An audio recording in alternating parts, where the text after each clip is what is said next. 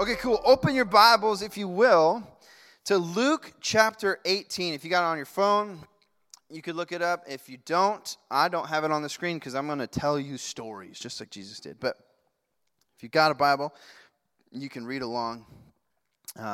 Mostly also just to highlight the parts that stand out to you. But also if you just want to listen like the people who Jesus was talking to would have, then that's cool too. So Luke 18, we're going to go verse 1 through 14. There's two kind of parables here that are pretty cool. Jesus is having some dope conversations here about praying, okay? And so this is after, there's some cool things. Jesus gives some instructions. After that, there's lepers that are cleansed, which was a big deal in that time. Leprosy was like no, way worse than COVID. Leprosy, like your skin fell off. Leprosy was the like uncurable disease of the time that was running rampant. It's like, I would say that leprosy is probably most equivalent to maybe cancer or maybe AIDS, and how those have run rampant in certain areas of the world where folks are just devastated by that, right? And so leprosy was a big deal. So Jesus is healing people of this leprosy. This is like, oh my God. This is like if someone went to different places around the world, like AIDS is a huge problem in Africa. Let's say Jesus goes to Africa and just starts healing people of AIDS, right? Like that.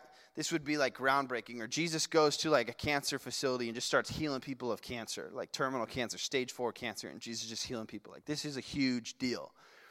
And it was a bigger deal because these people were outcast from society. Like right now, if you have stage 4 cancer, you can live among people and live out your days in that way. In the Bible times, if you had leprosy, you were outcast. You had to live outside of the city. You weren't allowed to touch anybody or communicate with anybody, get within a certain distance of the city. So you were an outcast, right? And we talked about how Jesus goes and reaches the outcast. So he cleanses the lepers, and then after that, he tells of the second coming, right? The second coming of Christ. Like, I'm going to leave, but I'm going to come back. And this is kind of so this is a big deal. Jesus is claiming a lot of stuff. He's doing a lot of cool stuff. And then all of a sudden, he says some stuff about prayer. So, verse 1 in chapter 18, we'll just jump right into it. And I was about to tell you how long I was going to preach for, but I know better now, okay? So, it's going to be a little bit of time. Here's the thing also, though. I listened to this thing on Instagram that was talking about how this guy was tired of going to these youth conferences and camps and preaching his heart out to these students, and then they go back to a youth group that preaches to them for 15 minutes and then feeds them pizza, right? Here's the thing. Like, if this is really about our eternity, like, I can take 30, 35, maybe 40 minutes sometimes to tell you about Jesus. Is that okay? Because your schools, culture, social media get all the other time in your life. And I get an hour and a half on Wednesday, and I get to speak for like 35, 40 minutes of that. And so I'm going to take all of it because we as Christians are called to be countercultural. I'm going in a different direction, but it's okay. Countercultural. If you read like the Hebrew law, the Old Testament law, every single law of it was countercultural to what everybody else was doing. God himself is countercultural. Back in the day, even today, we think of Hinduism and other religions, but back in the day, with all the pagan gods, there was multiple gods, and you were to please the gods. You were to do whatever you can to reach up to the gods and please them. And then our God is one God who comes to us to serve us. Everything about God is completely opposite of what the world is. Right? In the times of when Jesus comes, he talks about divorce. I don't even know what I'm preaching about at this point, but Jesus talks about this in the first few chapters of Matthew, in the kind of before the Beatitudes, the Sermon on the Mount. Jesus talks about divorce, And this is a big deal for a couple reasons. Back in that day, the Greco-Roman world was a very sexualized group of people. So it was all like willy-nilly and whatever, like no strings attached, right? And so Jesus is saying that you ought to be, if you're going to be married, then you ought to stay married. And he kind of ups the ante that the divorce is not an option, right, for Christians, right? And this is like super provocative. It did two things. One, it made the idea of marriage a super big deal. But not an idolized deal like that's tough, right? And then the other thing it did is it actually liberated women. Because before, a man could marry a woman, and whenever he was done with her, he would divorce her. And after a woman had been married to a man, she was pretty much deemed worthless. And so Jesus is a part of justice. Jesus is a part of healing the world. Jesus is a part of doing a lot of these different things, all right? And so I don't even know why I was talking about that, but it's good, okay? So verse 1. Oh, because we're supposed to be countercultural, okay? So here we go. Now we're on to the next thing.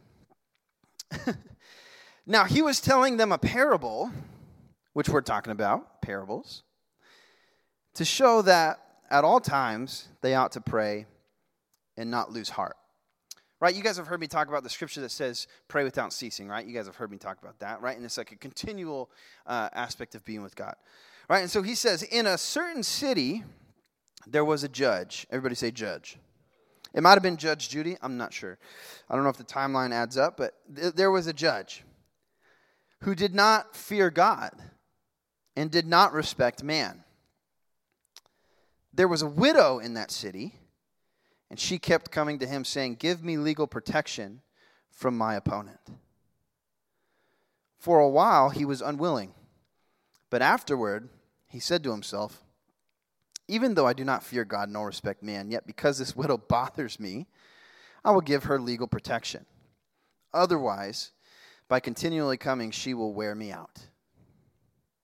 He said, she's a pest, so I'm going to get rid of her by just saying yes. That rhymed. I'm a rapper. Okay. And the Lord said, hear what the unrighteous judge said. Now will not God bring about justice for his elect who cry to him day and night? And will he delay longer over them? I tell you that he will bring about justice for them quickly. However, when the Son of Man comes, will he find faith on the earth? So here's the thing this is talking about. There's a judge. A woman comes to the judge, and she's begging, right, for justice. And the judge isn't giving it to her, but she keeps begging, she keeps begging, she keeps begging. And the point of the story is that this judge is not a good judge. This judge is not a good person. But eventually, even that judge says, okay, yeah, that's fine. I'll give it to you. Go away. And so what Jesus is saying is that God is a good God and a good judge. So how much more if you are praying to God and you're begging for mercy and you're begging for him to come to your aid, how much quicker would God come to your aid than the unjust judge? Right? So this is what he's saying. This is what Jesus is begging you for consistency. Would you keep talking to me? Would you keep praying? Would you keep bringing your worries and your cares before him, right? But then he asks this really sobering question. He says, when the Son of Man comes back, right? Remember, he just got done telling him about the second coming. He says, when the Son of Man comes back, will he find any faith in the world? Basically, what he's asking is, when I come back, will I find people who have kept praying? Even when it doesn't seem to work out. Will I find people who keep asking God, even if he does it in his timing, not theirs? Will I find people who believe in God and also believe God? This is what Jesus is asking. He's asking them, the question is, how much do you believe in me? How much do you trust me? Right? You ever done something scary and someone's like, hey, do you trust me? Most of the time you're like, no. Why would I trust you, It's like, you got to trust me. It's like, I remember when my dad was teaching me how to ride a bike. And if any of you remember how you were taught, most people would teach you, whether it's a parent or an older sibling or an older adult you look up to. A lot of times what they'll do is they'll kind of grab the handlebar in your seat and they'll walk around with you, right? And you're like, I'm doing it. I'm riding the bike, you know. And then eventually what they do is they just hold the back of the seat. And then they tell you the biggest lie you've ever heard in your entire life. I'm going to hold on the whole time. No, you're not, right? But they're holding on to the back of the seat, right? And eventually they know that you're sturdy because they're just putting their hand on it like this. And then eventually they let go. But the question always comes about, I remember my dad asking me, Brett, do you trust me? I was like, Dad, I'm going to fall. I'm going to scrape my knees. I'm going to hurt myself. And he's like, hey, Brett, you're wearing a helmet. You got all the things on. Do you trust me? And when I actually rode the bike was when I decided to say yes. Yes, I trust you. If I didn't trust my dad, I wouldn't have rode the bike. Right? Which is the crazy thing because eventually he let go. So just like Peter walking on the water, the me trusting in my dad was actually trusting in the Brett that my dad believed in. Jesus, like Peter needed to keep walking, he needed to trust in the Peter that Jesus believed in, right? So Jesus is saying, how much do you trust me? That you'll keep asking, that you'll keep showing up, that you'll keep praying, because I'll come through, right? Now, if I'm praying every day, like, God, would you give me a Ferrari? Like, I don't know if that prayer is going to be answered because I don't know that that's God's will, right? But we can know God's will because of this book right here. And so I've got a friend, right, who desperately needs Jesus. And so I'm praying like, God, I pray that you would just give me an opportunity to share your love with that friend. Or God, would you yourself just show up in their lives, God? Or maybe it's a parent. Lord, I want my dad to be a Christian so bad. I want my dad to love you. Right? Or I want my mom to come to know you. Or maybe it's that you're struggling with something in yourself, right? God, I want to serve you, but this one part of my life, I don't know how to reconcile that. I want to serve you so bad, but I wish that this part of my life wasn't there, or that it was okay. And then Jesus is reaching out his hands to us as he's teaching us how to walk, as he's teaching us how to be like him, and he says, do you trust me? So then he goes on. In verse 9, a different kind of story. And actually, hold. If you're reading your Bible, hold your finger there. I have one more thing to say. As we pray, I was reading this kind of text by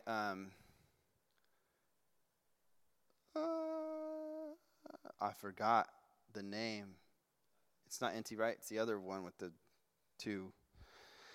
Anyways, I'll get you the name of the person later. But I was reading this text, and it was about prayer. A.W. Tozer. That's who the name is. A.W. Tozer. And I was reading this thing about prayer, and A.W. Tozer said, maybe we ought to pray prayers of preparation more often. In our world, we too often pray prayers of reaction. God, everything went wrong. It wasn't supposed to be like this. I'm freaking out.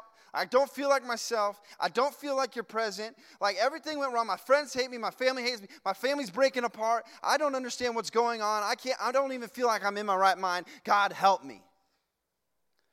But what if, and not that that's a bad prayer, but it's an exhausting prayer. What if I walk into a situation, God, whatever comes my way, would you give me peace? God, I'm not anxious right now, but when I become anxious, would you be there with me? God, I feel pretty good right now, but I'm walking into a situation that might go wrong. And if it does, God, would you give me clarity of mind?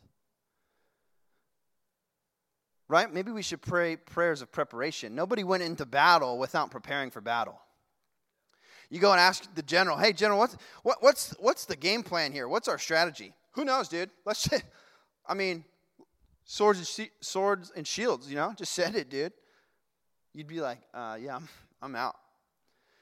But we're always talking about spiritual warfare, like, oh, we're fighting the battles with Jesus, and we don't prepare one bit. We hardly even read our word.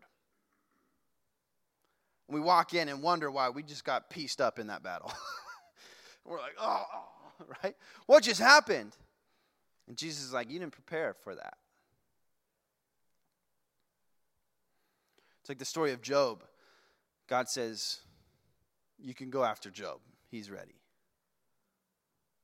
There's a lot of people that weren't ready. Actually, everybody else in the world wasn't ready. So are you ready? I love to pray for you after bad things happen, but I would love to pray for you before bad things happen.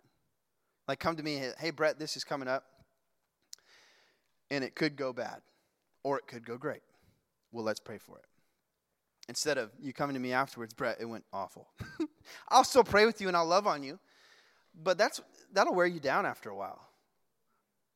Go into the test. God, I studied my best. I did everything I could. I prepared as best as I could for this test, because that's your job, right? But God, would you do the rest? Whatever I might forget, would you bring back to my memory? Whatever I might be missing here, would you help me out with that, right? Okay, so we're moving on. Verse 9, and he also told this parable to some people who trusted in themselves that they were righteous and viewed others with contempt. So he says this. 2 men went into the temple to pray. One, a Pharisee, and the other, a tax collector. So a Pharisee was like a high-ranking person in the religious world, right? Maybe similar to what we would feel like a pastor today or a priest or something like that. Not the same, but just to paint the picture in your head. So a person high up in the religious world, right? And then the other, a tax collector. To paint it as bluntly as I can, a dirtbag, okay? The reason I say this is because tax collectors were usually Jewish folks who were working for Rome to oppress other Jewish folks. So they were jerks, okay? So a Pharisee and a tax collector walk into the temple. This is a good joke. The Pharisee stood and was praying this to himself. God, I thank you that I am not like the other people. Swindlers, unjust, adulterers, or even like this tax collector. I fast twice a week. I pay tithes of all I get. But the tax collector, standing some distance away, was even unwilling to lift up his eyes to heaven, but was beating his breast, saying, God, be merciful to me, the sinner. And Jesus says, I tell you, this man went to his house justified rather than the other. For everyone who exalts himself will be humbled, but he who humbles himself will be exalted. And so in the first story, Jesus is asking consistency, and he's asking for trust. In the second story, once again, we talked about it last week, but Jesus is asking once again for humility. The Pharisee who's like, he thinks he's praying a prayer of gratitude and thanksgiving. Lord, thank you that I'm not like that idiot. Lord, thank you that I don't screw up as bad as everybody else. Lord, thank you that that I tithe all of my money. Lord, thank you that I'm so great. You've truly blessed me. Right? And everyone's like, what a dirtbag, you know? And then the tax collector, who everybody hates, who everybody's looking down on, says and agrees with everybody else, Lord, have mercy on me. I'm a sinner. And then Jesus says that the tax collector went home justified and the Pharisee didn't. It's not about what we do. It's about what's in our heart. And if our heart is right, we'll do what's right. But some people do what's right with a bad heart. And some people do evil things with decent intentions.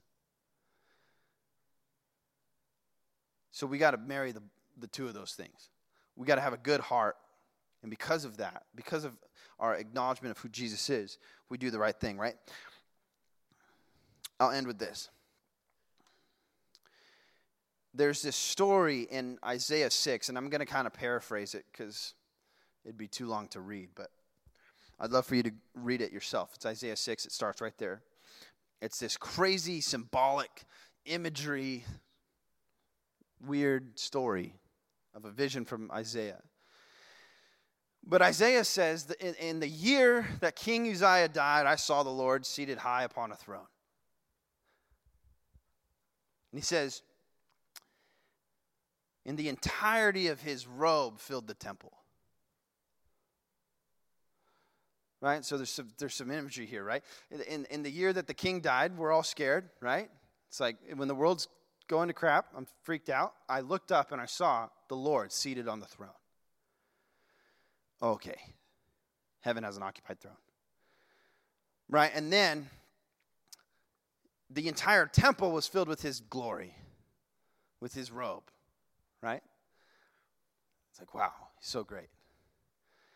And then he tells a story about these things called seraphim, which are like these weird angel things with like a bunch of eyes and legs and stuff. And they've got 3 sets of wings, and one to cover their feet, one to cover their eyes, and the other one to fly with. And you're like, what the seraphim? You know, right? And then after recognizing the glory of God, Isaiah says, I'm not worthy to even speak. I have unclean lips, and I come from a tribe with unclean lips. And the seraphim comes up to him with a burning coal and presses it on his lips, cleansing him with fire, and says, you have cleansed lips now. And let that be a reason to rejoice. And then Isaiah rejoices. And then God says, who will go for us? Who shall we send, right? And Isaiah says, send me. And you're like, Brett, why are you telling this story? Because here's what happened with the tax collector.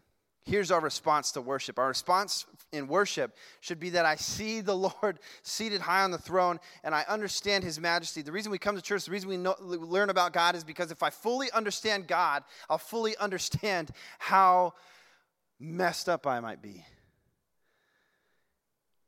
How unworthy I am. And this is not to beat yourself up. Oh, I'm a loser. No, it's not that. I see the King, and I see his glory. I see his majesty, and I'm unworthy, and I'm a sinner, and I don't even deserve to speak. I don't even deserve to be here. And for some reason, he calls me his son. For some reason, he calls me his daughter. And I said the very thing. Isaiah said that I have unclean lips, and the seraphim came and cleansed his lips. Basically saying, what's your excuse now? And because of that, the very thing that he was saying is holding him back, God ratified, God gave salvation for. And so he's grateful and excited. And so what happens is he sees God's glory, and because of seeing God's glory, you recognize our depravity. You see that God is so good, and you recognize that we're all so bad. But because we recognize we're bad, now there's an opportunity for salvation. If you're the Pharisee who's like, thank you, Lord, I'm so great. Then the Lord's like, well, I have nothing to cleanse. So go on your way. But for the person that said, like, I've got unclean lips, right? I'm struggling. And then God's like, this is perfect. I have grace for you. So we see God, we see ourselves. It opens the door for salvation, and then it opens the door for gratitude. And then what does that open the door for? A life filled with worship. God says, who will we send? And he says, send me. Send me. So let that be our prayer. Let that be what we get out of today. Is that if we're singing that song that he's never going to let me down, will you sing other songs that you're never going to give up on me? How could I possibly give up on God? I'm going to be consistent. I'm going to keep praying. I'm going to keep believing. I'm going to keep asking for his will. I'm going to keep asking for these things, and they're going to come to pass. All of his promises are yes and amen, right? So if I pray into those, I'll get yes and amen. And then the other thing is humility. If I come to the Lord understanding fully who he is, I recognize fully who I'm not. At the same time, who I am.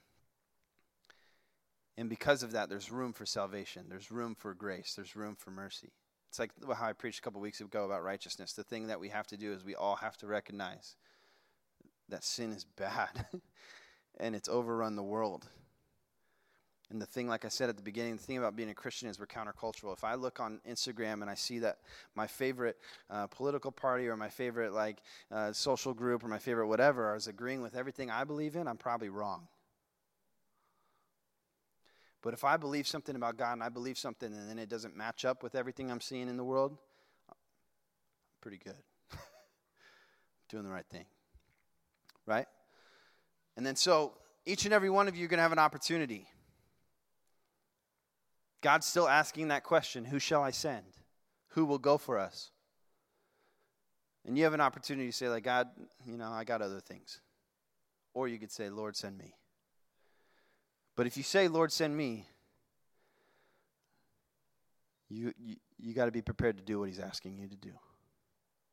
Right? It's a big task. And maybe it's as simple as inviting a friend to invite night, because that's the whole point of invite night, to invite a friend. Right? And so we read these stories. Who's going to go for us? Here I am. Send me, I'm going to go after the one. Well, then actually do it. Right?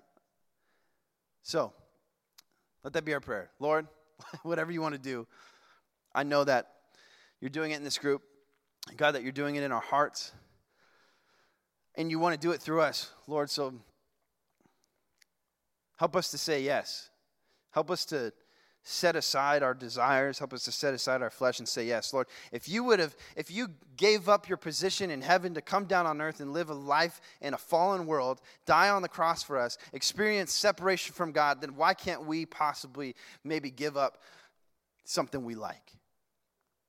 You gave up everything for us. So help us to sacrifice, to follow you, to go all in, to sell out completely for you, to be willing to give everything, no matter what. We love you. Thank you for your kindness, your grace, and your mercy. In Jesus' name, amen.